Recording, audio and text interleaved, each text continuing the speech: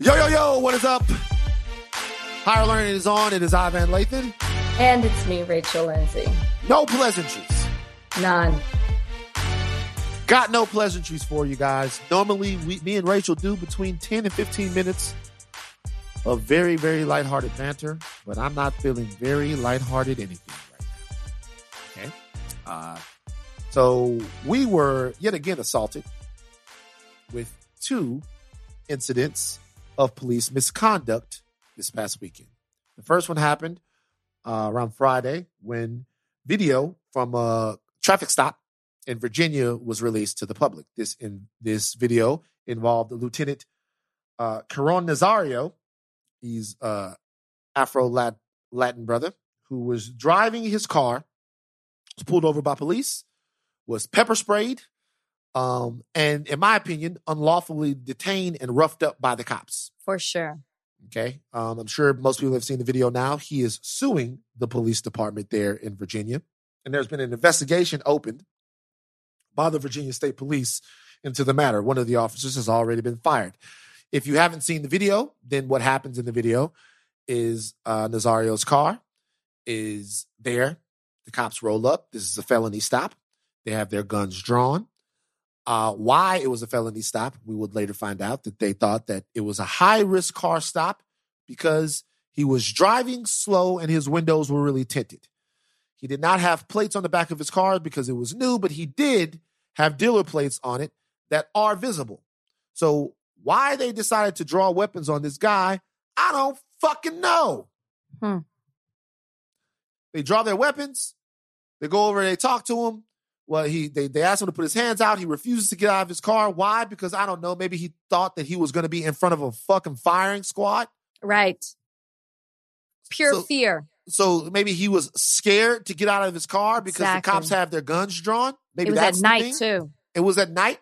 He actually drove at a low speed to a well-lit area for his safety and for theirs. Mm-hmm. But they ignored that, right? And so then after that, they go over to the guy when his hands are out. He's asking why he was stopped. They don't tell him why he was stopped. They pepper spray him. First of all, they order him out of the car. He says, I'm afraid to get out of the car. One of the officers said, you should be afraid. So I'm going to get out of the car after that. They then pepper spray him. And they drag him out of his vehicle. It turned out there was no charge filed. And now people are up in arms. Before we even get to the other tragedy, what did you think when you first saw that video, Rachel? Well, I mean, it's just, I felt helpless. It's like, what are we supposed to do? This is a man who is abiding by the law. He's doing everything that he's supposed to do. He pulls over. He complies. There wasn't even a reason to stop him. Then he expresses to the officer, just so you know, I'm scared. You know, he's doing exactly what you're told to do, and it's still not enough. Yeah. Still not enough. That's all I kept thinking over and over in my head. What are we supposed to do then? When you do everything right, it's still not enough. And just like, I don't, just the audacity of that officer to just say, you should be scared. I mean, just talking to civilians as if they're nothing. The very people you're supposed to protect, you're talking to them as if they're like a bug. Okay. So I'm going to read it. I'm going to read a back and forth text message situation here. Okay. With a lawyer friend of mine who saw my post and then he wrote this. Only because you asked this question in your post, assuming the traffic stop was legit. Lieutenant Nazario was not in his constitutional right to refuse to get out of the car. The Supreme Court has held over and over again that the police can order a person out of the car until a traffic stop is over, and the refusal to do so is grounds for arrest. That doesn't mean other aspects of the stop were proper. They weren't. Or that they shouldn't be kicked out the force. They should. But the order was legal. Okay. So that is in reaction to the fact that he was given an order to get out of his car and he did not get out. The conversation went further. This is between me and my lawyer friend who studied constitutional law. I asked, what does assuming the traffic stop was legit mean? Exactly. If the traffic stop wasn't legit, then does he have to get out or not? The order would then be fruit of a poisonous tree and unlawful. But all a cop has to do is lie. Say he was swerving. He didn't come to a full stop. He didn't signal.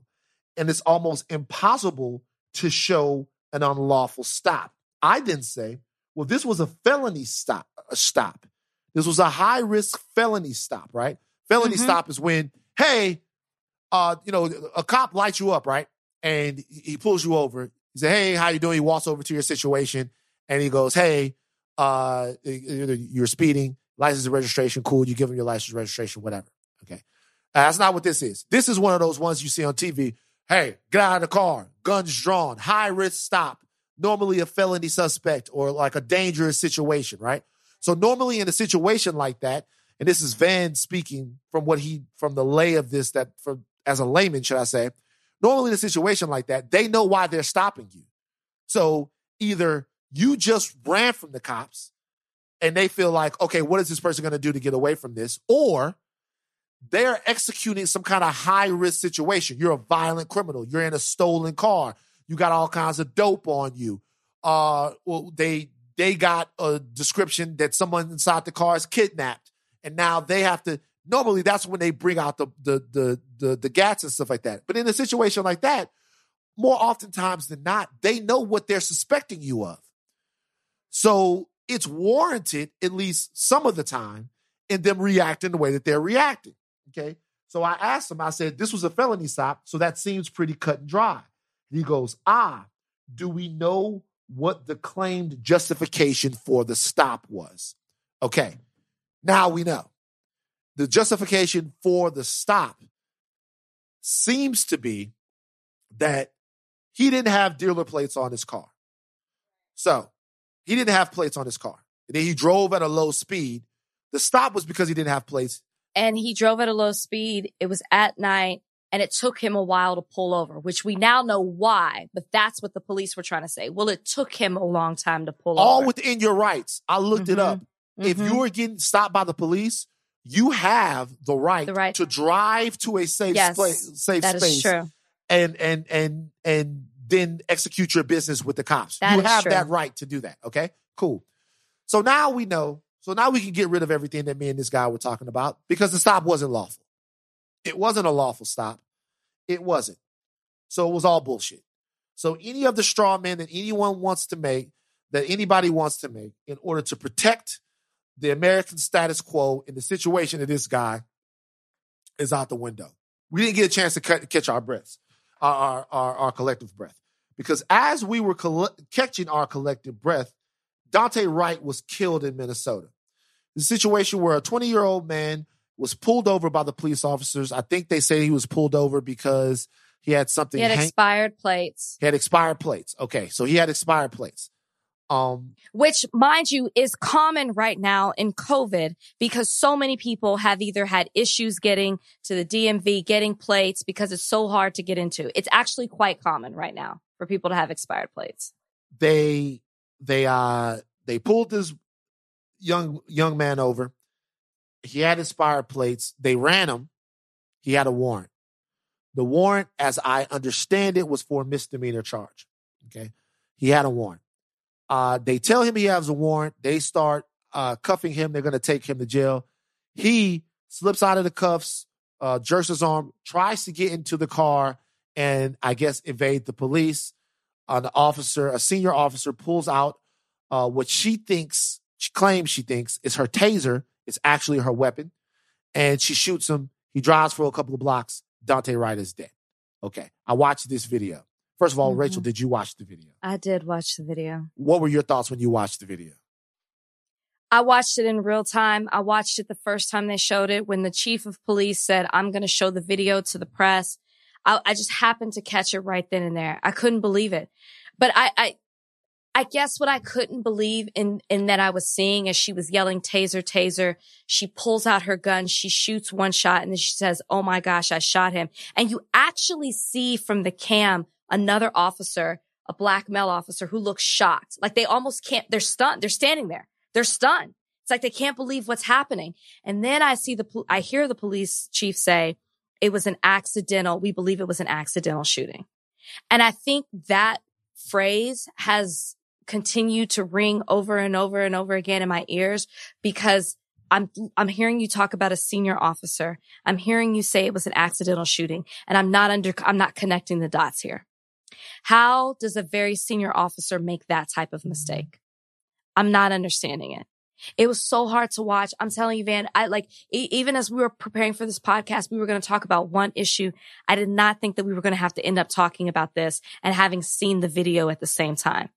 I don't know. Go ahead. You can talk. I understand. I get it. I watched the video. From the time that he tries to wriggle free and is trying to get in his car to get away, there's about 6 or 7 seconds that she has in her hand what is her firearm and not a taser. Correct. So, and if you watch the video, it seems like an eternity. Now, in my estimation, if we're talking about a bunch of people who don't have the wherewithal to do their jobs, then we need to talk about taking those jobs apart. Because we need to keep people safe. Forget about all the emotion that's going to come from what it is that we're talking about.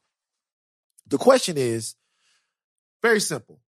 How do we keep Black people safe from getting killed by the cops? Like, how do we do that? I don't know. She's mistrained. The other guys are scared. There's always an excuse as to why someone either gets pepper sprayed or chalked out. That's it. There's always an excuse. Why were so many police officers at the scene? That's another thing I couldn't understand. If this was a routine traffic stop, why were there multiple police officers there? Why were you calling for backup? I don't understand the situation. Like, you obviously were scared. You felt threatened in some kind of way. And to me, there seemed to be no need for that. Expired plates? Misdemeanor? Why was that the situation? Why were you already coming into the situation that hot? That's part of the problem. Right. Like coming to be the marauding force of whatever it is. And it seems like all of this stuff is some sort of perverse reaction to anyone challenging a police officer's authority. It's like in the case of Lieutenant Nazario, that cop who's now fired, his name is Joe Gutierrez, he was so incensed, he lost himself. So incensed. And nothing saved Lieutenant Nazario from that fear and humiliation. Not the fact that he was dressed fully in his fatigues, or that he is an Army officer in the medical corps. As a matter of fact, Gutierrez deranked him. Gutierrez looked at him and said, "What are you, a specialist or a corporal?" He goes, "No, I'm a lieutenant. I'm an officer in this country's armed forces." Know what's going on? A lot of people out there making a lot of excuses. Hey, don't run from the cops. Hey, just comply. Hey, whatever. Hey, don't fucking kill us. Hey, you're trained officers. You don't get a get out of jail free card every time. Oh, you know what? That's not true. Yes, you do. You do get one. Yeah, you do. Here's the deal. When the video of Lieutenant Nazario came out, I went on Twitter and I asked for police officers to come on the podcast today so we could talk about this issue. This was before what happened with Daunte Wright. I wanted to call it off. I think we both feel very emotional about this. Mm-hmm. Mm-hmm. But we asked and people responded. So we're here on the podcast going to be about our word. We have two detectives coming on from the Baltimore City Police Department. They are Ralph Horton and Dre Severino. They have a podcast called The Silverback Chronicles, we are going to take a break. And when we come back, we are going to try to talk out the festering, decrepit, decaying wound that is American policing with two members of the American police force. This interview is actually taking place because after the events of this weekend, specifically the first event with Caron Nazario in Virginia being pulled over, I decided that I wanted to talk, that Rachel and I, it would be good for us to talk to some police officers to try to figure out what's going on with policing in America. Like, incidents like this happen all the time, and we talk amongst ourselves, but it seems like we're caught up in this never-ending cycle. And so I wanted to talk to cops about this. And unfortunately, while I put out that request, another, dare I say, well, definitely more serious incident happened in Minnesota where 20-year-old Daunte Wright was killed by a police officer who apparently they're saying she thought she was going for her taser. She went for her weapon. She shot him once. He died. So two gentlemen responded to me. A lot of cops did, but I checked out some of these guys and stuff, and I thought it was pretty interesting. They had an interesting perspective. Detectives Ralph Horton and Dre Severino. Am I getting that right? Yes, sir. Detective Dre Severino.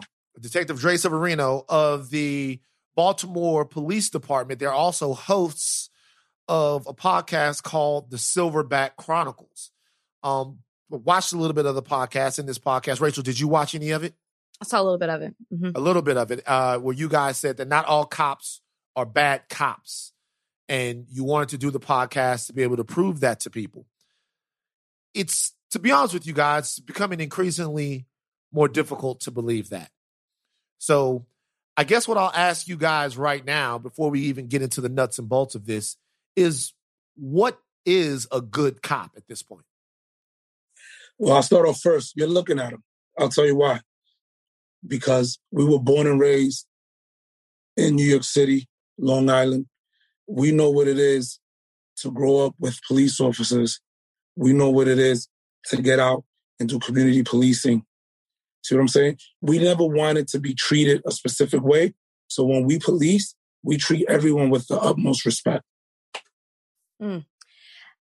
I mean, that's the biggest thing. You know, the biggest thing nowadays is community policing.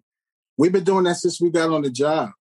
You know, there's nothing like getting out of your patrol car, going to speak to a business owner, or going to a hot block and talking to the guys on the block, just so they can get familiar with who you are. And it's all about respect. I mean, it's a rat race. They know what we're here for. You know, and it's not nothing crazy what we're doing. But you build that respect by getting out of your car, speaking to them like a man. Hey, how you doing? My name's Officer Horton. Yeah, I just got on the job. I've been here for, you know.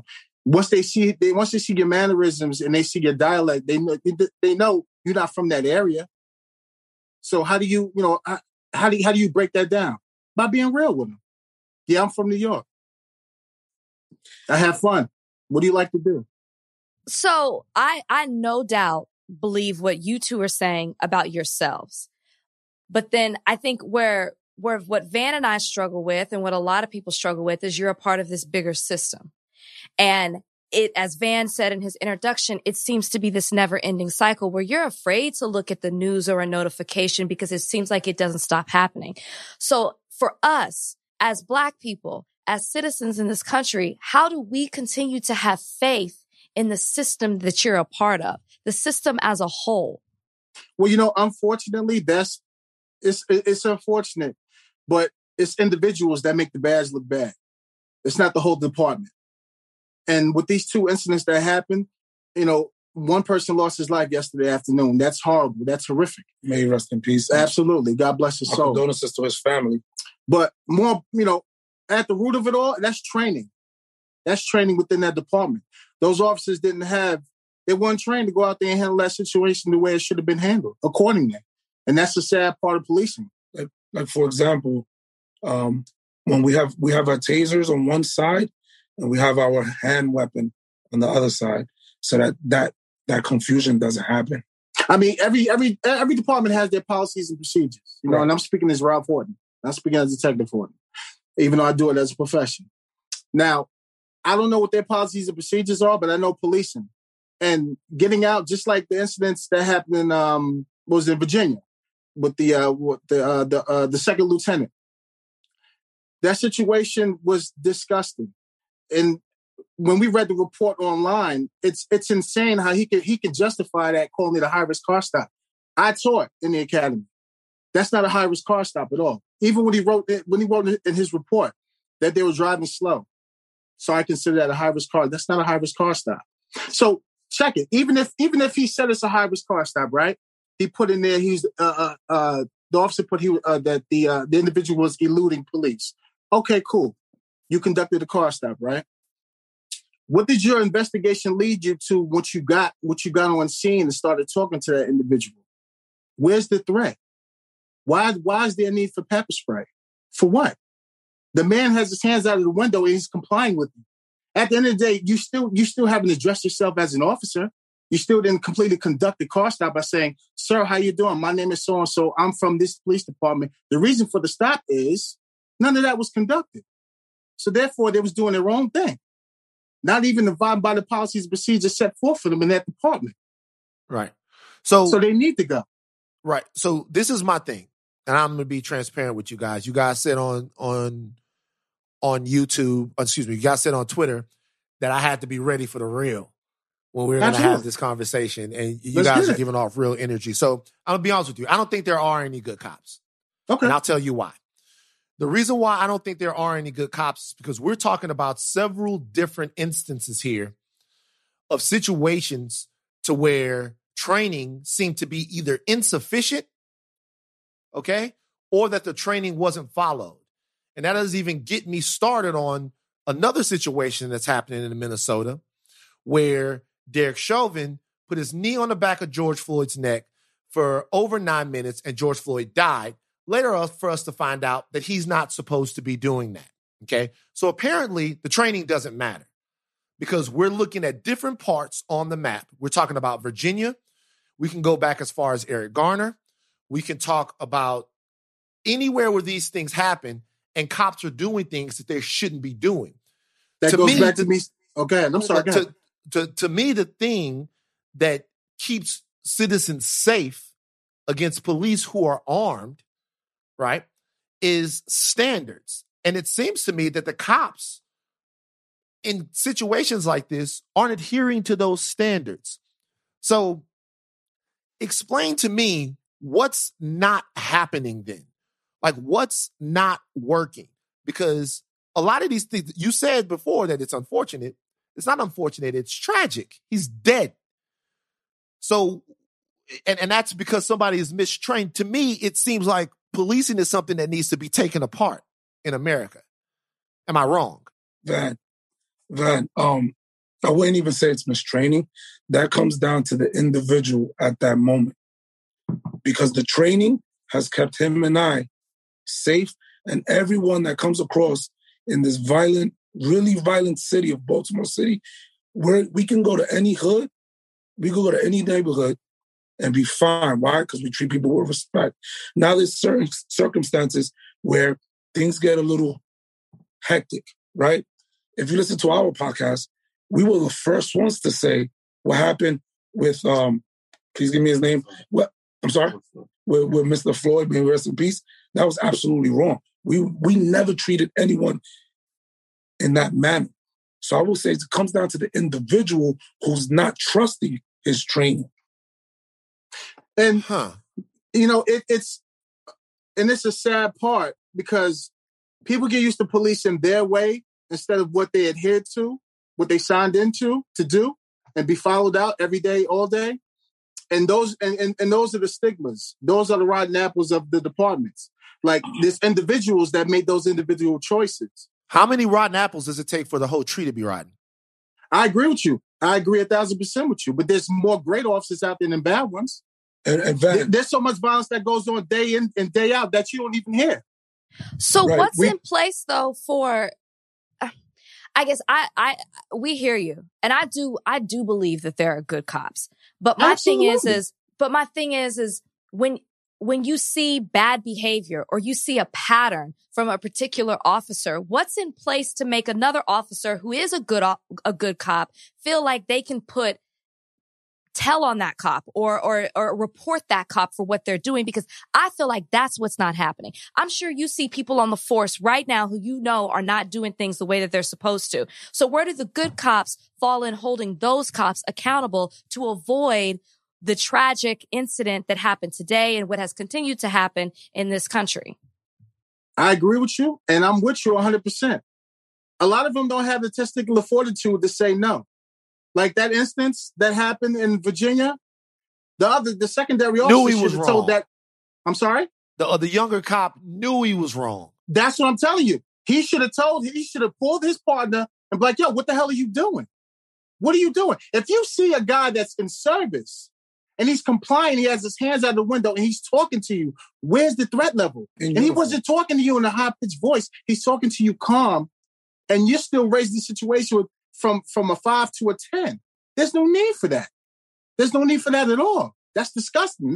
That's not what we signed up for. That's not why we do the job. And that's why our podcast was created, because we are bridging the gap. And I agree with you. I'm tired of it. I'm tired of officers out there just putting a badge stain on his badge.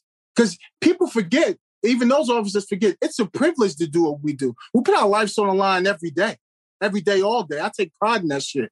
So when I see a dirty officer, I'm gonna slap his ass up and I'm gonna send him so he can get jammed up. There's no need for that. We tell him you can't work with us because we're not doing that. There's been instances that we pulled people. You know, sometimes you get in the heat in the battle, whatever may happen. You get a gun, somebody may point a gun at you, and once the cuffs are on, the fight is over. It's over. But you know, we're human, and you're still like emotionally like, wow, this guy almost killed me. But you have to rely on your partners to say, hey, stop. It's over. It's done. We're good. Everybody's good. All lives are saved. It's a gun arrest. He's going to go to jail. You're right. You got paperwork. See what I'm saying? And that's what we're trying to always... Do you guys believe that there is systemic racism inside of policing?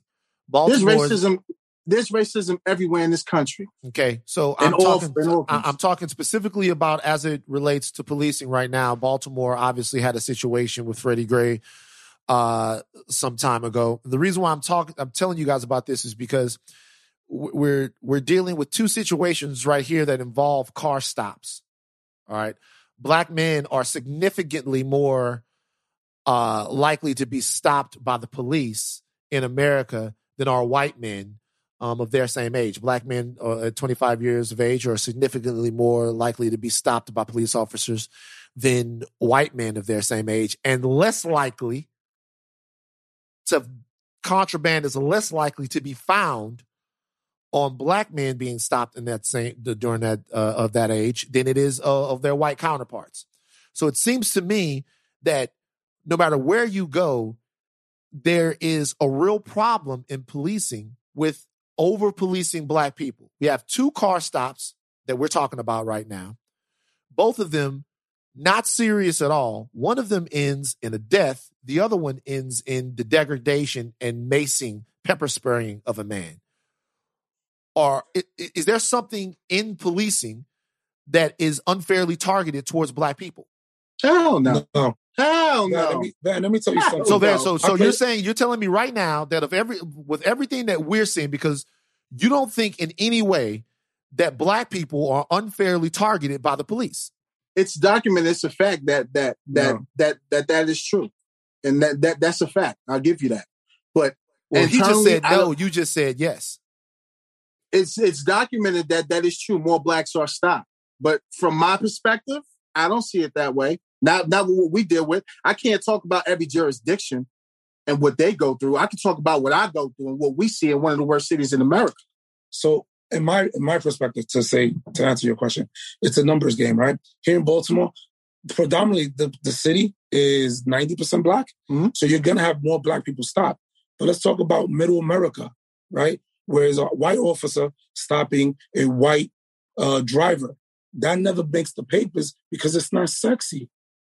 You see what I'm saying? What do you mean by sexy. That? I'm sorry? When you say a white officer stopping a white person, for what, why, when, where, how?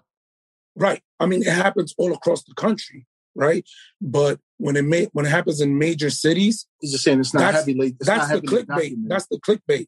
See what I'm saying? Because it happens all across this country. Where in Wyoming there might be somebody being stopped, and it's predominantly white officers stopping a white person. It just doesn't make the national news because it's not that sexy. Hey, Van, I'll give you another situation, Rachel, as well. An officer from New Mexico just got killed. He conducted a car stop, did everything right. Besides stick to his training. He told the individual, "Can you please give me the AR rifle that I see next to you? Can you get out of the car and give it to me?" And when he got out of the car, do you think he gave it to him? He gave it to him. He shot him up. And the officer died right there on scene. Now, if he was better trained, he would not advise that individual to get out of his vehicle and hand him over an AR rifle. Now, that's the training for, and unfortunately, it cost him his life. Now, that just happened. I don't see nobody talking about that. And that happened in New Mexico. So what I'm saying is, when I relate it back to these issues, it's individuals making their own personal choice. It's not the department at all. Can I answer the reason why that might not be Rachel? First of all, I don't. No, go ahead. No, answer the question. Go ahead. Can I answer the reason why that might not be being talked about? So here's the thing, and I don't mean to be crass when I say this. Police officers have a very dangerous job. Anytime any life is lost anywhere, it is a tragedy. Police officers walk around society with guns. They're trained, supposedly, in de-escalation. They're trained, supposedly, in crisis situations. They're trained to handle these things. People who are on their way home, coming from the grocery store, going to pick up their kids, they're not. So when you see them die in situations, criminals kill police officers kill citizens, both criminals and not criminals. If somebody pulls out an AR-15 and shoots up a cop, what is the headline supposed to be? The cop didn't follow his training. He got killed by a criminal who wanted to kill a police officer. But if a father or a mother or a son gets into an incident with someone who is supposed to be specifically trained in how to handle that incident, and they end up dead, well, then obviously people are going to ask questions about how far and how well American policing goes and works. And I'm going to be real with you. I haven't heard any answers to any of these questions. Not from you guys and not from the people that we talk to every single time we have this conversation. We're talking about the fact that officers aren't trained well. Well, what we got to do to train them well? Well, that's the thing. I said they are trained, but at the end of the day, it boils down to them being an individual and making an individual decision as towards being an agent of your department and acting accordingly to the law set forth in that department. I can't tell you why he did what he did. I can only tell you they need better training. As for the gentleman, the 20-year-old that passed away yesterday, I saw the video on that. It was disgusting. And the thing was, he complied. He got out of his car and he had his hands behind his back. The officer failed to put the cuffs on him correctly. And then when his partner came, that's when the individual tried to go inside the vehicle and pull off. He didn't bring him to the back of the car either. What the officers should have done, they should have pulled him out of the patrol car, out of his personal car like he did. Instead of cuffing him right there at the front door, he should have took him to the back of the car, searched him, cuffed him. That's it. No harm, no foul. There's no need for all that extra stuff. Shoulda, woulda, couldas aren't helping what's happening right now in our country. And I think that's what's so frustrating and where Van is coming from too. I hear y'all keep saying it's an individual and you keep saying they don't have enough training. But obviously saying those things isn't fixing the problem. And so we're at a place right now where we're tired of being told, calm down and trust the system. We're tired of being told, hey, that's a rotten apple. We're tired of being told they weren't trained properly because none of that is saving lives. People are still out here dying unnecessarily. So my question to you is, you both, is then what can be done? Because just blaming it on training or blaming it on a certain individual isn't fixing the problem. It's a systematic problem, right? That's, that's why we say it's systemic. That is it. You have to admit that because it's continuing to happen within this system. So in your opinion, what should happen to hold these officers accountable when they lack proper training or when they're a rotten individual within the system? Because it's got to be more than just suspension, than just firing, and then they can go to another, join somebody else's force, which is why we're right now fighting this whole qualified immunity thing. I really would love your opinion on whether or not you agree there should be a qualified immunity, what should happen to an officer when they do something like this, when they're rotten, when they don't do the proper training, especially with Daunte Wright, who it was a senior, quote, a very senior officer who pulled a trigger and shot him instead of pulling the taser.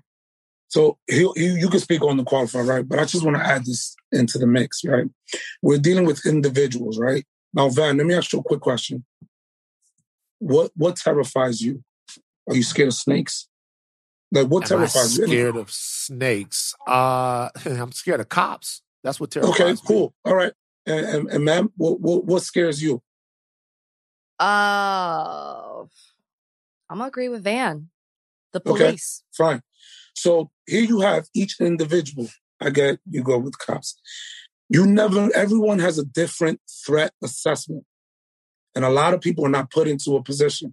I believe Mike Tyson said, everybody has a plan until you get punched in the face, right?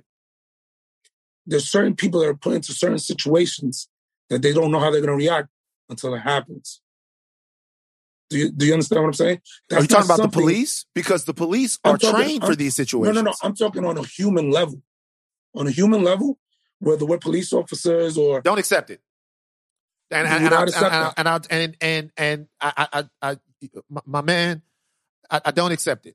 I think it's dangerous and getting people killed. The reality is the police, we are feeding billions of dollars of taxes all over this country into training police officers so they know what to do. So, and the reality is nobody wants to talk about creating other public safety apparatuses for police. Nobody wants to talk about diverting some of that money. But then when a police officer misbehaves, we say they're human. I understand that police officers are human. And if you can't handle a high stress situation, please go be a used car salesman. I agree. So what I'm saying is I get that people are human, but where you're signing up for a job that's supposed to, in a degree, make you more likely to de-escalate a situation to where you can apply the stuff that you've learned for a safe outcome for the citizens you're trying to protect. So the I'm a human thing, I cannot begin to accept that explanation as to why these things keep happening. Now, that's an aside. I would love to hear what you guys have to say because Rachel asked a fantastic question. I would love to hear what you guys have to say about qualified immunity. Absolutely. I think every officer should be held accountable. If they messed up, they got to pay for it. It comes with the territory. I agree with you 100%, Rachel. I agree 1,000% with it. That's the only way you're going to stop. Unfortunately, it's the only way you're going to stop and hold and actually hold officers accountable for their actions. But also with policing, listen, nothing easy about policing. Nothing. So even if you're making a decision instantaneously and it was the right decision, you're still going to be talked about it. Well, you didn't have to kill him, even if it was a phenomenal good shoot. You're still going to have the people saying, well, you shouldn't have did that. Now, that's the only thing what bothers me. It's like, if I did the job like I'm supposed to have and made the right call when I had to, you still want to sue me? Give me an example of a situation where you feel like... It could be in a situation where there was a good shoot and somebody lost their life. Can you think of it? Because we have dozens of examples of over the course of can you think of any one of these that was a quote unquote good shoot to where an officer was unfairly criticized for the way one of these things turned out? And I asked that question sincerely with no malice because I'm interested in what do you think? Give me one of these that was a good shoot to where you feel like. I'll give a good example of one of our one of our guys that we had on our podcast, he's a supervisor. He got involved in a foot pursuit. A gentleman, he got involved with the foot pursuit, pulled out a firearm, pointed at him. He told him drop it. He didn't drop it. So he had incapacitated that individual. Everything by the book. Foot pursuit, drop the gun. Foot pursuit, drop the gun. Not listening. He incapacitated the individual. He's still trying to the family's still trying to sue that sergeant now. But why? Why? It was a good shoot. Well, why? Probably because they're grieving. Look, I don't know why they're doing what they're doing. And the reality is, if you train your gun, you don't have to be a cop. I got a shotgun under my bed. If you come in this crib right here and you put a gun on me, if I got that, you're going to sleep. Okay? So I get that. You got the right to bear arms. I agree with you. Yeah, and I get that, and I understand that, right? I'm going to protect my family and protect my household. The reality is that the gun is where it needs to be. I'm not around here talking about making a big deal about wanting to hurt people or having guns. I grew up in a place where we had firearms, where we had weapons, and so I have one to defend my home. Okay, I don't think anybody is talking about what you're talking about, and I get it. I understand it. I don't think that qualified immunity is meant for that. I don't think anyone's talking about that. I think if a situation where any American would be armed and has a gun on them and they can't talk to the person, reacting with deadly force in that situation, nobody is going to begrudge you that, especially after an investigation proves whatever. But in these situations we're talking about, by and large, the overwhelming majority, we're talking about unarmed Black people. We're talking about Black people that were running. We're talking about Black people that were stopped for poverty crimes like selling loose cigarettes or allegedly using a counterfeit 20. Killed, extinguished before our eyes, and those are layups. And so to me, I'm not even looking at it, and God forgive me for using those people's human lives as layups. I'm talking about we can't use an exception of what if there's a good shoot. We're talking about the bad ones. And I just agree with that. Yeah. I just gave you an example of why officers shouldn't get held civil liable if it's a good shoot. That's a great example because it's happening. And they're phenomenal shoots. But we're still being held liable. Why? Because we did our job. And we did it to a T. So I agree with these last two instances. And go ahead. I'm sorry, Rachel. You have something else you wanted to add? No. Finish. It's a conversation. We don't have to do the whole order thing. Like, let's just talk. So, go ahead and finish. So we got 10 years on. You don't think we've been in those situations where we approach a guy that's selling loose cigarettes and the outcome came out beautiful, and that's why I never made news? I had guns pointed at me. I've been in fights, and it's the job. But we have the training. This is why we created the podcast, to also let everybody know that, yes, we are police officers. But in the 10 years, we have zero deaths under our belt because of the way we handle people. Can I ask you a question? That's just the way we handle it. So here, we're just trained a little bit different, and we trust our training. I'll tell you one thing. I have a question. I'll ask you guys both this. Then you have 0 deaths, which is just a shocking bar for success on the job. But Van, it's not shocking because here in Baltimore City, I don't know if you know, but cops are killing people all the time. It's busy down here. But cops are routinely killing people in Baltimore? No. Routinely cops are dealing with one of the deadliest criminals that this country has to offer. Fair enough. Okay. No, go ahead. My bad, my man. And, it's always a positive outcome because of the way we treat people. It's all in how you say and how you say. We've had, I don't even want to mention gangs, but we've had gang leaders see us and they're like, you know what? I respect you guys. Today's not the day. And it's a mutual respect, as crazy as it sounds. There's no need to poke the bear. You understand what I'm saying? Hey, all right, I'll ask you this. You say you have 0 deaths in 10 years on. Can each of you say that you have 0 brutality complaints? Absolutely. Okay. Absolutely. My phone is clear. I would like you to call our ID and ask them. I'm just making sure. Of course. Look. Listen, we love what we do. Van, we could walk through Baltimore City I go to Baltimore City all the time, right? Yeah. With no handgun, because I know I'm okay. Why? Okay. Because I know I've treated everybody I've come across with respect. But is there a level of comfortability coming from you because of the way that you look? Because I think what we're seeing in a lot of these cases, sorry, that's my dog. It's okay. What I think we're seeing a lot is this, people feel automatic. There's this perceived threat coming from officers when they approach a certain person that they're pulling over or that they perceive to be more threatening than they are.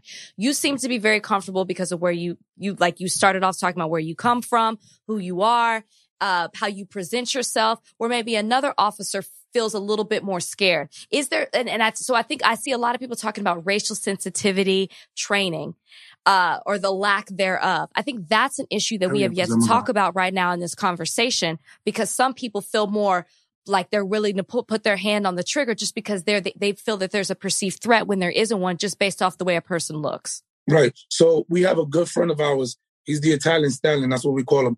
He's an Italian-American man who can go to any neighborhood in Baltimore City and be fine. Why? Because of the way he treats people. Respect. Italian, fair skin, everything. He's never had a problem because he treats everyone with respect. Rachel, I agree 1,000% with you.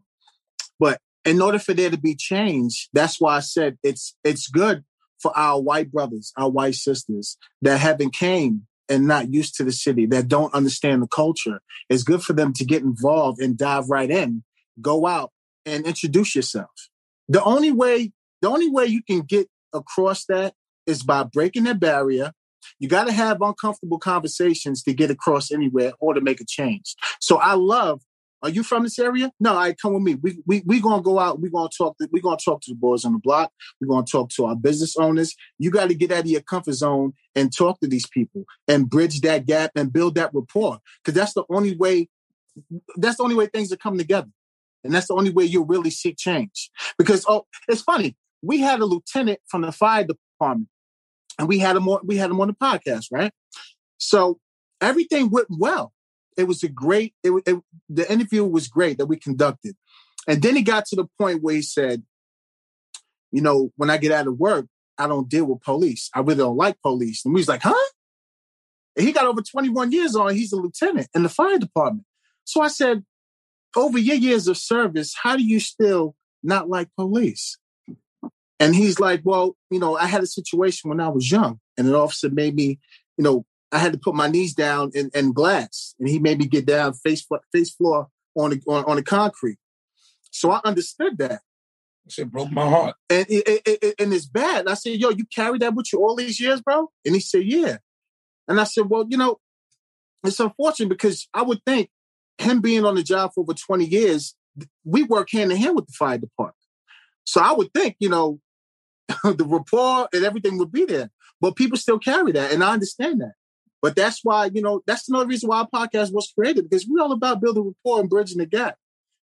Right. It's interesting with the fire department. Like, if the fire department came over to your house to rescue a cat out of a tree and they ended up burning your house down, I don't think you'd ever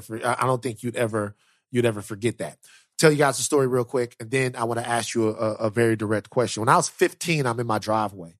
15-year-old kid in my driveway. What city? Baton Rouge, Louisiana. Okay. Right? So 15 I'm in my driveway. I'm doing my homework, right? Cops I like come the way up. you see the last comment there. Yeah, cops come around. They see me. They say, stand up. You got anything on you?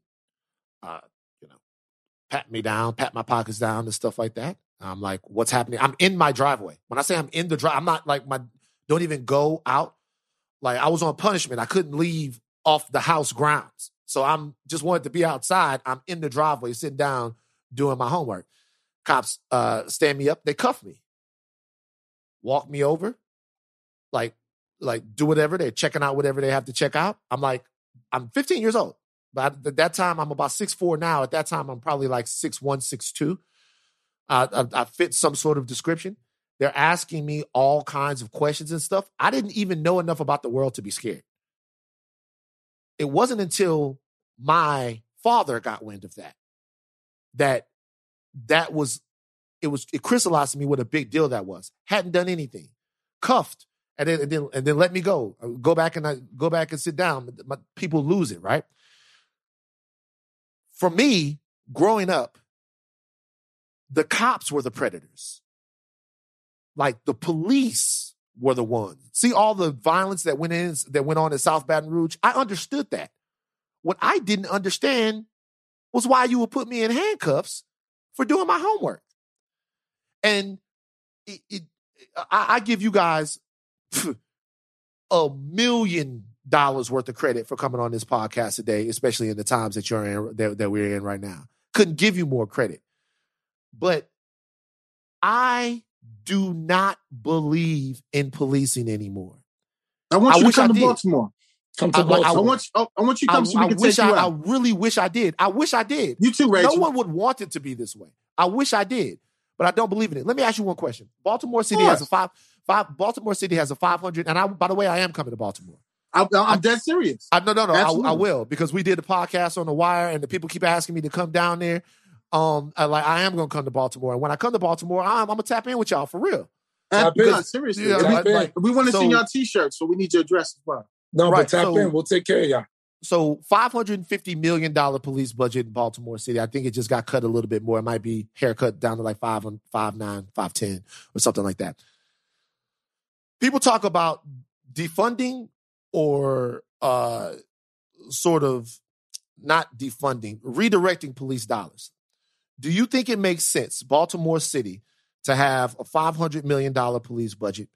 Couldn't $250 million of that money be spent in areas where people need it, to set up public safety commissions, to set up other things that enrich communities so that we're not just band-aiding these situations with more guns and more troops, that we're actually dealing with them from the ground up? When people say defund or divest from the police, why is that such an incredibly dirty word or dirty phrase to people that are supposed to want people to be safe? Of course, they would be more safe if there were more resources, right? Absolutely. I don't think it's a dirty word. I just think we need to have a clear understanding on where where the money's going to. Because I agree wholeheartedly. These young kids out here, they got no direction. There used to be PAL PAL centers. There's none of that here anymore. Hasn't been here for a long time. So I love that. I love that. Listen, I also want to implement boxing. Give them something to do. These kids need something. They need a place to go to after school. They need to know that they're loved. And that's not just from the police. That's from everybody. You know, it takes a village to raise a child, and that's true.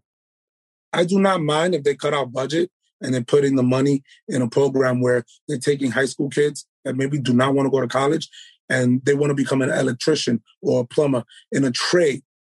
But that's above our pay grade. I mean, we got a harbor. Teach them how to fish. Teach them how to fish. We had a Baltimore City candidate that was running for mayor, and he said, if we teach them how to fish, one kid will become a cook, one kid will become a chef. You see what I'm saying? One kid will buy a boat and actually be the fisherman. And we believe in that. Wholeheartedly. You can take the money out of my budget if I know kids are learning a trade. I'm absolutely with that. But, certain things happen that's above our pay grade that, we're not at the freedom to speak about. Rach, you got anything else? I just want to ask you a general question. When in light of what is currently happening right now in our country, when you look at cases like what happened in Virginia, when you look at what just happened in Brooklyn Center, when you look at what's happening currently in the trial in Minneapolis, are they to you more of a result of how policing works in America, or does it have to do more with our ongoing struggles about race or around race in this country? I think it's accumulation of everything. And police reform needs to be in every department. Because, of course, old policing and traditions back then, I can't speak about that. I can only speak about the tradition that I'm in and the new style of policing, which makes sense. Because we're about, 6 years post Freddie Gray? We're the poster child for police reform. So the department has changed, and I love what we do. We love working in Baltimore City. It's phenomenal. I advise everybody to come out here. But I agree. I agree with you, Rachel. I think it takes everybody to come and make this change. And to build reform. Reform is great. It's only going to put the best product out there to serve and be that real agent for your department. And not do what you want to do, but do what you have to do and what's right, and do what's built in purpose for you, and follow out your policies and procedures. Also, the community benefits out of that. Of course, they get the best product out there. They get the best help. So I'll tell you, one of our episodes is what. Hey Van, look him up. Peanut King. Peanut King was, what can I say? The biggest. I do know who you're talking about. I do. Listen, I do the biggest, Van, the biggest. I do know who you're talking about. He came down. Bro, he did 37 years flat federal. He got out 18 months ago, and he came and did an interview with us. Knowing he can I be blunt? Knowing he don't fuck with police at all. And he sat with us for about 2 hours. If you listen to the interview, the beginning, the first 20, 30 minutes was a little rocky. Because, of course, look at his background. Look at what he's did for a living. He didn't trust us. And now he's coming to 2 detectives that he don't even know from Adam. And as he sat and spoke with us, you can see the building rapport. About an hour into it, we had so much fun. And he understood what we was trying to do in bridging the gap and really getting out there because we come from it. Trust me. He actually invited us. He invited us. When he left, he came back 20 minutes later and stayed for another 2 hours. He invited us because he's setting up a community center. He invited us to be a part of it so that the little kids could see that, not all police officers are bad. But I love the conversing. I love the questions. What else you got? We cooking. What's up? We're about to let y'all go. That's what we doing. So the last thing I'll say to y'all is this. And then, look, I would like to believe in some of the stuff that you guys have said here today. American policing is either one or two things. It's either fundamentally and irreparably broken. Absolutely. Or it's operating just as it was intended to the entire time. I agree. Both of those things are chilling. I don't know how we reconcile them. You guys are on the ground there in Baltimore, and I don't know your hearts, but I know what we've talked about right now. The only thing I can ask is if you see people that look like me, people period, being treated poorly by police, please put blood in front of blue, put human beings in front of a shield or a badge or a uniform because they supposed to be protecting us. Right. Then we keep getting chalked out. So what I'm trying to say is, I don't know what the fuck got to happen, man, but something got to give in this whole situation, bro. That's why I know you just met us, but that's what we stand on. That's what we do every day. And that's what we preach to our fellow coworkers. We put blood before blue. We put respect before anything. And we look at everything, not as a color, but good or bad. And that's it. There's no gray area. There's no, either you got a gun and you got to go to jail because, you bothering, Miss Ethel that's, trying to go to the store. You got to go. But other than that, it's all either good and bad and blood before blue, always. And that's why we have such a great reputation in any neighborhood in this town. I think it's going to take all of us, along with you and Rachel, you guys are doing, us as well. Let's continue to build. Let's continue to converse. Let's continue to reach other people. Because that's what it's about ultimately.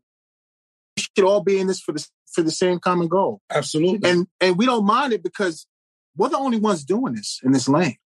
You're not going to get the swag. You're not going to get the skin smelling good. You're not going to get none of that from nowhere else but us and how we bringing it to you. It's raw, but it's truth. I guarantee you're not going to find another police podcast that talk how we talk. I appreciate you, brothers, for stopping by today, man. Yes, thank you. Thank you for being here. Silverbackchronicles.com. We appreciate shout you. Shout it out again, so real clean, so everybody know where can find y'all at? www.silverbackchronicles.com. On Instagram is silverbackpod, Pod. And don't forget, We appreciate you. We love you. You guys got a red carpet. Come to the town. We'll take care of you. Hey, Van and Rachel, come to Baltimore. I'm telling you, we got a spot. You was coming. Fells Point, we got a spot for you. It's all I'm coming down there. I like Baltimore. I'm coming down there. I don't want to have to rat y'all out though. I don't want to have to be. Stop. I don't want to have to. You know what I mean? I don't want to. I don't. You guys are with us, and they with us. That's it. You good? All right, y'all. All right, peace, fellas. y'all. Thank you so much for being here. Be safe. Thank you. Peace and love. Same to you. Okay, Rach, did you learn anything from that? No, I learned nice guys. I was going to say, I learned who they are. I learned what they do. But as far as our questions are concerned, unfortunately, we didn't get any answers. I didn't get any clarification. I didn't get any understanding to how the system works, how we feel within it, and where we go from here. Didn't get any of that, unfortunately. Right. Seems like two well-meaning guys. Exactly. It's going to take more than nice cops to fix American policing.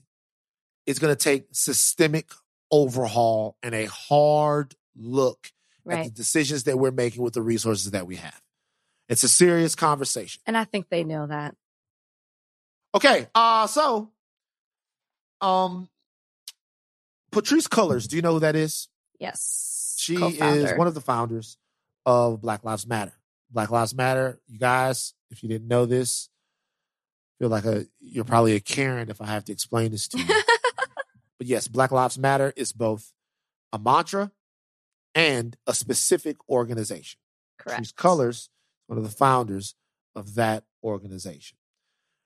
It was recently, I don't know if this was discovered or someone reported. I guess reported is the right word. It seems like it was just discovered. That Patrisse Cullors has bought 4 high-end homes in these United States for $3.2 million. So a lot of people are asking questions. Now, this comes on the heels of a couple of weeks ago, it being announced that Black Lives Matter bought in $90 million worth of donations last year. $90 million. So BLM is not just like an organization. BLM is also apparently like a fucking star center fielder for the Yankees, getting $90 million a year. Now I don't even think that they make that much. Like what is? Yeah, they do. I don't think they make $90 million a year. The highest paid baseball player I think is Mike Trout. Didn't Mike Trout sign an ungodly contract? Yeah. I don't think Mike Trout I don't think there's anyone in Major League Baseball making $90 million a year. I don't think so. I think there are other athletes who make a lot more, but that's like endorsements and all of that stuff. No, he makes $33 million a year, Mike Trout does. Okay. Let's look at but this. The contract let's see if anybody makes the contract is worth $430 million. 430, but it's not for like 4 years. It's probably for like 10. It's like 12. So let's see if there's any athletes that made as much last year, just in contract, as BLM. Because BLM out here putting up numbers, boy. Highest earning athletes. Looks like there's a couple. Okay, talk to me. Number 1, Roger Federer, $106 million. That doesn't count. Okay. Why? You want American athletes? Because No, I'll tell you why don't Roger give him Federer that. doesn't count. Because Roger Federer, because that's like prize money and stuff, and that's also got to be endorsements and stuff like that. It doesn't matter. That's how much they made. It doesn't matter. In 1 year.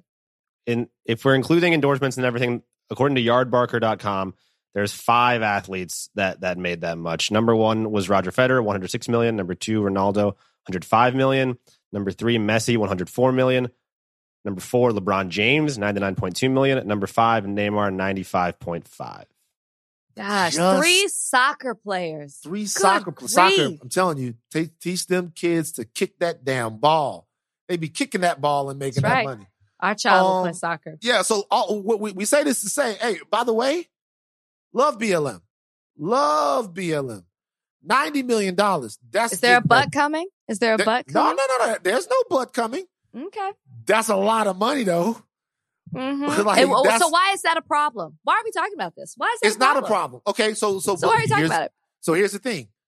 It's a topic. So Patrisse Cullors is one of the heads of BLM, and she bought all of these houses. So there are people that are passively, if not outright, accusing Patrisse Cullors of grift in this situation. Add that to the point that she is a self-described socialist. A lot of people are asking for answers in this situation. One of the people who is asking for answers, fucking forget about what Jason Whitlock has to say. I can't even believe y'all put that in. Fucking forget about him. But there are other activists who are, asking questions about what's happening with this money. Specifically, heads of Black Lives Matter chapters in other cities are asking. So Patrisse is over the original, created it all. Now there are all these local chapters. So specifically, heads of local chapters are calling this into question, are wondering where their money is. Who is the head of Black Lives Matter, Greater New York City, wants a probe. It says, if you go around calling yourself a socialist, you have to ask how much of her own personal money is going to charitable causes. Now, I should say this. Patrisse Cullors does a lot of things, guys. Patrisse Cullors, That's not what he's saying. He's not saying she doesn't.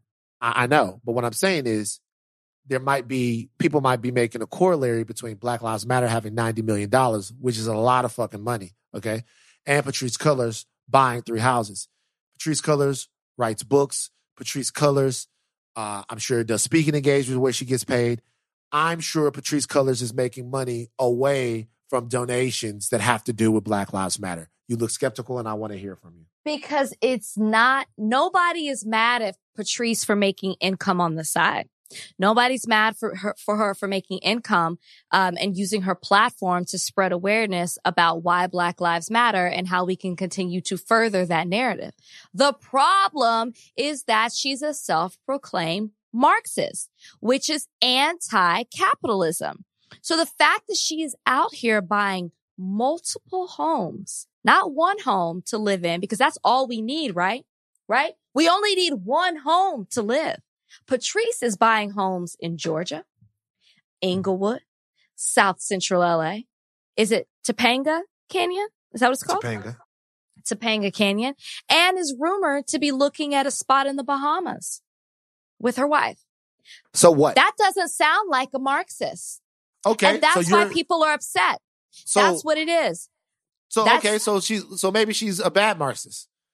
Maybe she's not good at it. It's not maybe. She is. And first of all, how many homes did Karl Marx have? I don't know. I bet that nigga had a gang. No, don't bet and assume. We don't know. No, I'm gonna look it up because I bet Karl Marx. I guess here's my thing. But I'm not taking away for what she does for BLM. Right. I'm not taking away from that. I'm not mad at her for getting a deal with Warner Brothers. I'm not. She mad has an at her overall deal with Warner Brothers. Yeah. I'm not mad at her for speaking engagements, for writing books, because all she's doing is furthering the narrative. So good for her. I think what people are struggling with is, one, these local chapters are saying they are not seeing the money from the $90 million that BLM earned nationally. Not even just what you mentioned with the Greater New York City chapter. You've got Michael Brown's father in Ferguson saying that they've never received money from BLM. And they apparently were supposed to give about $20 million plus to these local chapters. And you have other chapters saying they're not getting this money, yet Patrisse is out here buying homes. Clearly she's a millionaire because she's buying $1 million homes. So that's where people are upset about, what people are upset about. Also, you saying you learned at a very young age what it is to be a Marxist, and you believe that, you embody those ideals. So to me, if you embody that, you don't have 4 homes looking for a 5th home in the Bahamas. You got 1. Do we know what she plans to do with these homes? I don't care that she lives in white neighborhoods. I think all that is bullshit. All that, she lives in a white neighborhood. Forget that. That's not the issue. Do we know what she plans to do with the homes? Maybe she's buying homes. Man, I'm not here to have a conversation on assumptions. The fact is she owns the homes. She bought and the $1 million home, and the $1 million home she put in her LLC. Yeah, she didn't even put it under her name. So maybe she's doing the Patrisse Cullors school of Marxism, and she got different chapters. She got a chapter. Let me know where you can enroll. Let me know where I can enroll. She got a chapter in the Bahamas. I'll go to the Inglewood one. She got Georgia. Look, I do. Listen, I kid, but I do think this. It's the contradiction. It's the contradiction. Yeah, I think a lot of people are up in arms about this. I don't expect a vow of poverty from anyone who is at the forefront of this movement. I don't expect a vow of poverty. I don't know. I've met Patrisse one time. I personally don't know enough about Patrisse Cullors to say that she is some sort of hypocrite. I think that a lot of people are going to look at that and then say, you know, these things don't align. But I've never had a conversation with her about her views. Okay. She has, well, no, I'm just saying she has a YouTube video where she talks about being a Marxist. She's like, everyone keeps saying this about me. She's reading old tweets. And then she's like, let me tell you what I am. I am that. And I learned this at a very young age. I'm not knocking her for, I just think it's the contradiction that's hard for people to swallow. Sure. I think the fact that some of these local chapters haven't received money. I think the fact that BLM on a national front is not forthcoming about how their money is given out. I think people want to know personally, is she giving money out? Because that embodies also Marxism. And so I think that's what it is. I want everybody to understand I am not knocking the work that Patrisse has done and continues to do. And I hope to see more of it. It's just the contradiction of the contradiction. If she never said like she this. If you she like never, this. no, you're liking this. You were full of assumptions in this segment. That's all you're doing. I think listen, if she'd never said that, if she was just like BLM and then she bought 4 houses, I don't think anybody would have anything to say. All right. Okay. Look. That's it. It's an interesting story. And it just undermines, it gives the other side an excuse to point fingers. It gives the other side an opportunity to try to undermine the work, the beautiful work this is that where she's done. A lot of this comes from. And that's what I hate. A lot of this comes from people who want to shoot holes in the sincerity of Patrisse and other people like her. I'm asking questions now. No. Look, I get it. I think that, the higher up your perch, the more people want to believe in the purity of your message. And if it doesn't ring true with some people are probably going to have some problems with it. You know what I mean? But, you know, I looked at it, and when people were like, she just bought a $1.4 million home, the first thing I thought was, in LA, that ain't shit. Right. Same. You know what I'm saying? We looking for a house right now. We trying to pay around that same amount. And come on, God Van. Damn. It's like, it's it looking. It must be nice, Van. No, whatever, man. You know you got more money than me. Who sponsors that sweater, Rachel? Well, I'm so glad you asked, Van. This sweater is sponsored by Feet. See, exactly. Exactly. Okay. So, but what I'm saying is that 1.4 million in LA is not exactly that. You guys, I don't want to. It's a lot of money. It's a lot of money, but for LA, for the houses that are out here. You know what? Go in Zillow and look up a $1.4 million house in LA. And I'm telling you, it's going to stop you from moving out here. You're going to be like, fuck that. I'm staying in Scottsdale because I could get a whole fucking mansion for what, you know, it's just like, it doesn't go as far. So anyway. All right. Did you see Saturday Night Live? Wait, which part? Which part? Oh, do you know what I was thinking of? Yes, I saw it. The iceberg. Bowen Yang playing the iceberg from the Titanic. That was really funny. But yes, I saw it. Yes, I saw Saturday Night Live. It's very funny. Just very, very funny. I gotta admit, it's funny. But did you see Kid Cudi's performance? I did.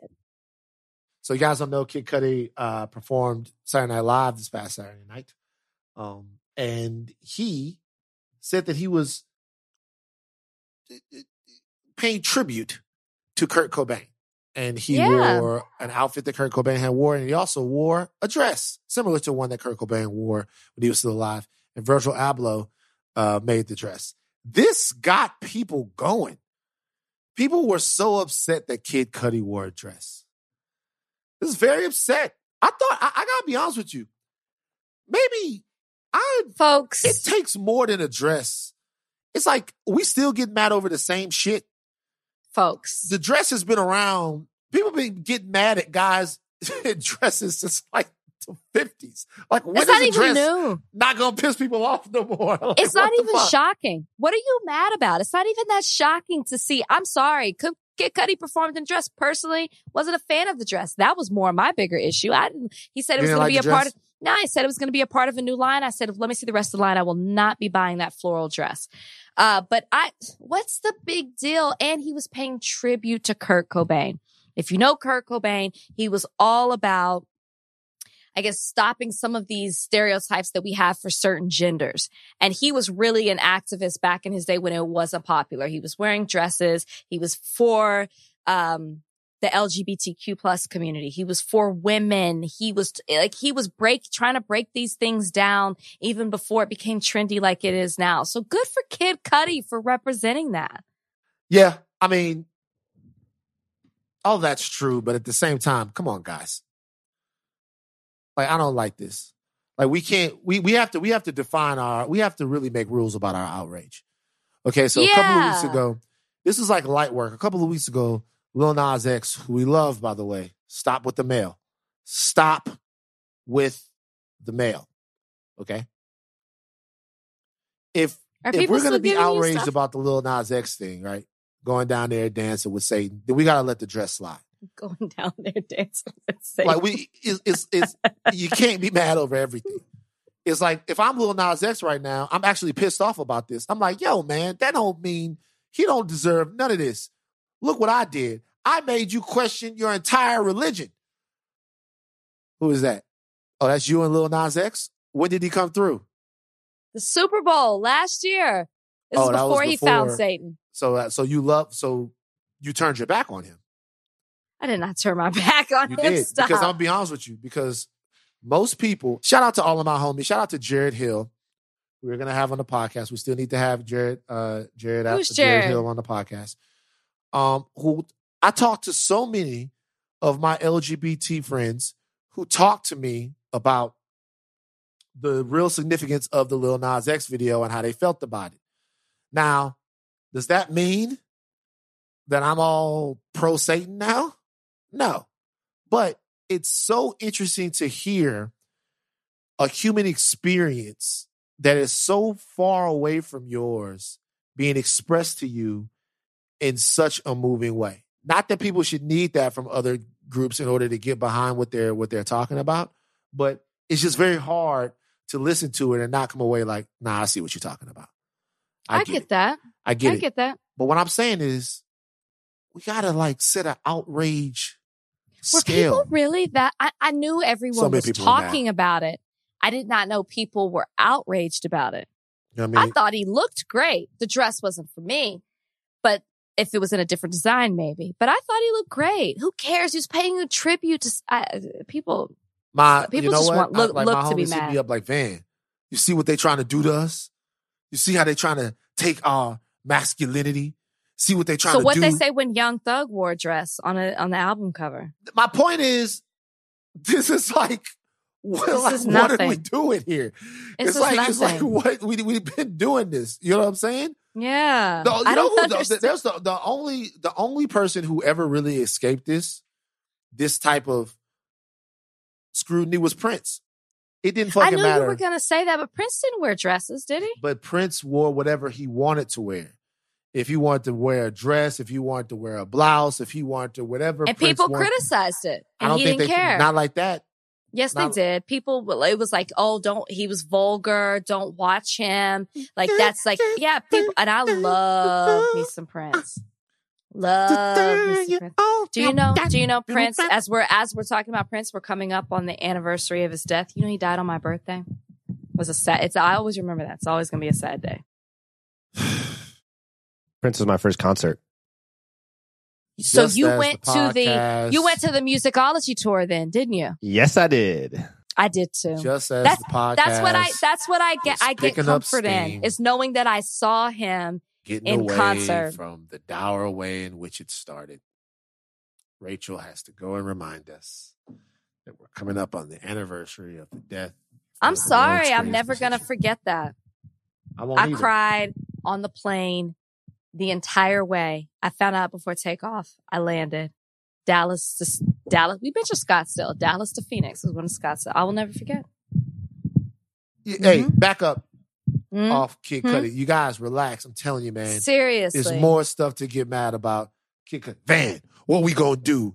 Van, you got a big platform. What you gonna do to make sure they don't take away from the masculine man's facilities and that we can still be masculine and not be as masculine as we're supposed to be? They trying to demasculate us and turn us into less masculine. Men are stupid. Let me tell you something. I'm here to say men are stupid. We got enough of y'all out here to remind us.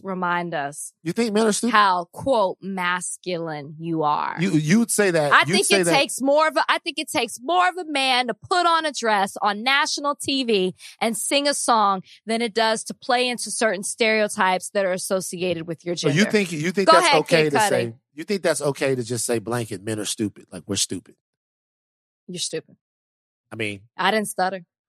I mean, we're stupid. What do you consider to be stupid? Like, why are we stupid? That comment right there. What we gonna do? What we gonna do, Van? What we gonna do? What we gonna do? You out here, bro. You gotta help us. You know what you gonna do? You know what you gonna do? You gonna shut the fuck up. That's what you gonna do. That's what you gonna do. What's the next time? Van, we gotta stop them. They're trying to use their agendas. Get the fuck out of my face with that shit. Crazy ass motherfucker. I don't give a fuck about what you say. I don't care about what you say. I don't care. All right, let's take a break. Kyrie Irving is he got kicked out of the game this past Saturday. He got kicked out of the game this past Saturday. He got ejected. Me and Khaliga were watching the game, and Kyrie Irving got ejected. He was very upset. And then they kicked Dennis Schroeder out of the game too. Dennis Schroeder, should I say, out of the game too. They were both very mad. They were both cooking at this time. Lakers went on to smack the Brooklyn Nets. Much needed victory for the Lakers. It came out after this that the reason why Kyrie Irving was kicked out of his game was because he got pissed off that Dennis Schroeder, who is black, used the N-word towards him. Kyrie Irving then took to Twitter. And this is what he tweeted. The tweet is still up. And what he tweeted was this. He said, the N-word is a derogatory racial slur. It will never be a term of endearment, reclaimed, flipped. Never forget its foul and true history. Throw that N-word out the window right alongside all of those other racist words used to describe my people. We are not slaves or ends. This is Kyrie Irving who said this. I guess Dennis Schroeder called him that. He flipped out. Well, he didn't flip out. He got upset. They kicked him out the game. And then he decided that he wasn't playing today because of personal reasons. So, and I'm not saying that this necessarily has anything to do with what happened on the court. I don't know what's going on with Kyrie Irving. It could be something very serious, or it could be the Kyrie Irving just decided he didn't want to play today. Or it could be what's happening right now in our country, which we know he's been very vocal about. Yeah. Very vocal about. And by the way, there's something that they do in the NBA called load management. And guys sometimes decide, or coaches decide for guys that this game is just going to be bad on your body, hard on your body, and I'm not going to play. What do you think about Kyrie Irving's opinion on the N-word? I think that's his prerogative. I feel nothing towards it. If to each their own. Some people are offended by the word, even black people. Some people are not. I have a hard time feeling like his teammates don't say it around him or at him. I feel like maybe he doesn't like somebody he doesn't know that well saying that. I'm not sure the reason, but I see no problem with this. If Kyrie does not want the word used around him, if he does not want to be referred to that, if he does not want to be called out of his name, then that is his right. And I see no problems with this. I see no problem with him getting upset. It's not me, but that's Kyrie. You got a problem with it? I don't like it. That's how he feels. He has the right to not be called that word if he doesn't want to. He does. Thank you. This is my thing. You got to let people know that. Oh, okay. That's an impossible task you're asking upon him. He just wear did a t-shirt? Now he did. What you supposed to do? Wear a t-shirt? He just did. But you can't be mad at somebody for saying something that we all say all the time. No, we don't all say it. And we don't all say it. And you can't Kyrie assume. Irving has said it in the past. And you can't assume that everybody wants to be called that just because they are black. And that's why I feel Kyrie on this. If we all sitting around, I put to you like this. Is the word fuck a bad word? Yes. If we all sitting around and you got a homegirl, she talking. She said something to me. And I say, man, get the fuck out of here. We all sitting around, right? Mm-hmm. If she blows up on me, goes crazy, there's something off. Because the reality is, number one, that is a accepted vernacular in most of the places that we... If Sam Lindsay was sitting in that circle and you said, get the fuck out of here, he would lose his mind. Well, that's why, but I'm not inviting Sam Lindsay. I'm just telling you. Sam Lindsay? Know. But look, call Sam Lindsay. Notice I said one of your homegirls, though. And I said one of your homegirls because somebody my age, if I'm around one of my elders, it's all different. Okay, that's true. All different. Fair because enough. You never know what the sensibilities of your elders are, and you have to make sure. But he's talking to another dude on the basketball court. That's not fair to do that to him. Well, no, what I'm saying, it is fair. It is fair. It's definitely fair because we live in the real world. Kyrie, hey, bro, don't call me that. And he said that, and then he kept it going until he got kicked out of the game. And then he acted like Dennis Schroeder was Tyler Hansborough or Tyler Hero or somebody like that. Doesn't matter. He doesn't take the word from anybody. And I respect that. That's how he feels. But you gotta let people. That's Rachel. Come on, you gotta let people know that. What is he supposed to do? Even if he did tweet, okay, we saw the tweet. He said, "I don't want to be called that." Nothing like that. That doesn't mean that everybody saw the tweet. So how can he ensure that everybody knows how he feels about the N-word? He can't. Well, number one, he blew up on. I think that if you're talking about your brothers and stuff like that, then you got to give your brothers some grace. Dennis Schroeder is black. That's your brother. He's saying something that you don't like. So rather than blow up at him and try to fight him, hey man, no N-word for me. I don't really dig it. Blah, blah, blah, blah. And then that's it. The real thing is there's something between these guys. He was in his face before Dennis Schroeder said the N-word. And when Dennis Schroeder said the N-word to him, that's when he really lost it. Because Dennis Schroeder said, damn, nigga, the reason why he said that is because Kyrie Irving was all in his face. Something was going on with Kyrie Irving. How do we know that Dennis said that and then Kyrie was like, don't call me that? How do we know Dennis didn't keep saying it? We don't, but now we're talking about what we saw. The reality is, look, if you don't want to be called the N-word, you don't want to be called the N-word. But if you come in the barbershop and he's on a basketball court, if you come in the barbershop and you get all ruffled up because people are saying the N-words, you got the problem. Did you see Kyrie's hair Did you see Kyrie's hair? He ain't been in a barbershop. Maybe not. I hope he's okay, though. By the way, I love Kyrie's energy, though, because the reality is that, do you think that we need to have a conversation about whether or not saying the N-word is appropriate? Do you think we need to do that? Right now? No. I mean, I just think it's your prerogative. You either like it or you don't. And I do agree with you on that point. Like, right? If I didn't like it, I'd be like, Fan, could you please stop using it on the podcast? And you probably be like, I don't care what you think. I'm going to say it anyway. Because that's what I say. I liked it. I like it. I don't care. I like it. I don't care. People say that, like people have been saying it to me for a long time. Look, language has etymology, right? Etymology. Language has edamame. I know what you mean. I like to get a little language with my sushi. Language got some edamame with it. Bring me some sushi and some language. Some edamame. So yeah, the origin of the N-word is as putrid, as horrible as it gets, and it continues to be that when used in the right way by the right people. But the reality is language is like anything else that exists on earth that human beings have usage of. It's a tool. It's a tool. Mm-hmm. And that means used to express some things, language means one thing, and used to express other things, language means another thing.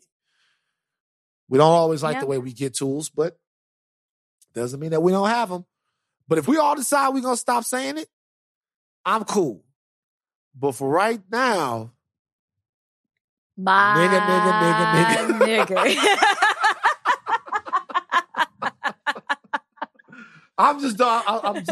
I'm not that woke. I'm just not that woke. I'll be honest with you. Okay. All right. Yeah, so look, we're not going to do Van's very serious question of the week this week because we have a lot of serious questions that actually need to be answered. This is actually sad. Before we go this week, guys, our producer, Jackson Safan, has to say something. So, Jackson, I'll turn it over to you. Sure. Thanks, Van. Weird announcement, but I'm leaving TheRinger.com this week. I've been working at TheRinger.com for 3.5 years, and I've been working on this show for just under a year, 93 episodes. This is the 93rd episode. And so me leaving The Ringer means this is my last podcast as the producer of Higher Learning with Van Lathan and Rachel Lindsay. And it was something that I wasn't really expecting to have been working on. I wasn't a podcast producer before the show, at least in this capacity. But it's been one of, if not the most meaningful projects of my both personal and professional life. And I really am thankful for the opportunity, thankful to The Ringer for giving me the opportunity, and thankful to you guys, Van and Rach and Trudy and Isaiah and previously Jordan Liggins, for letting me do this and giving me the opportunity to work on this show, a show that I know is really meaningful to a lot of people, and especially to be able to be a person of color producing a show hosted by two Black people at this time in the country's history really means a lot. And I'm just really going to miss it. I really am. I really enjoy the show. I enjoy working with everyone on the team. And it's something that it's, like I said before, it's just been one of the best things I've ever had the chance to work on. And so I am sad to be leaving, but I will still be listening. And, you know, when you guys get back in studio and this summer or fall or whenever it is, maybe I'll stop by and say hi, because we're not going to be strangers, and I'm still going to be a fan of the pod for as long as it exists. So love you both. Love all the Thought Warriors. Love Trudy, Isaiah, and Jordan. And thank you. Okay. I'm really not going to say too much after that, because I'm sad. I'm happy for you, Jackson. I'm proud, just the beginning of your career, and we definitely will work on some more stuff. But I'm more sad than I thought I would be. No, okay. I knew I was going to be sad. No, because I mean, listen, we started this thing at a very crucial time in our country. I mean, the talks were happening before, but our first podcast was May 2020. Jackson has been here from the beginning. So it's not just about losing someone who's a producer on our show. It's about losing family. Yeah. Exactly. You are a part of the show. You give input. And so it's just a really sad day for the Higher Learning fam at this point. I know this is going to come a shock to so many Thought Warriors, because people be asking questions about you all the time, Jackson. But as hard as it is to let you go, you know, Van and I always support you in everything that you do. And we just wish you the best. You're going to be missed. I actually feel sorry for whoever comes in next, because I don't know how we're going to be. We don't know. I mean, we don't know the show without you, Jackson. That's just the truth. Well, I appreciate it from both of you, and I'm sure it's still going to be as good as ever. So you don't need me. It's just you guys doing your thing, you know. But thank you. Thank you, Jackson. All right. Way to start your Monday there, Thought Warriors. It's just been a sad podcast. All right. The fucking cops on the podcast. And just, fucking cops. Okay. All right. You know what? Keep the thinking caps on. Keep them on. All right. You don't get to take them off right now. Bye. I'm Van Lathan. Rachel Lindsay.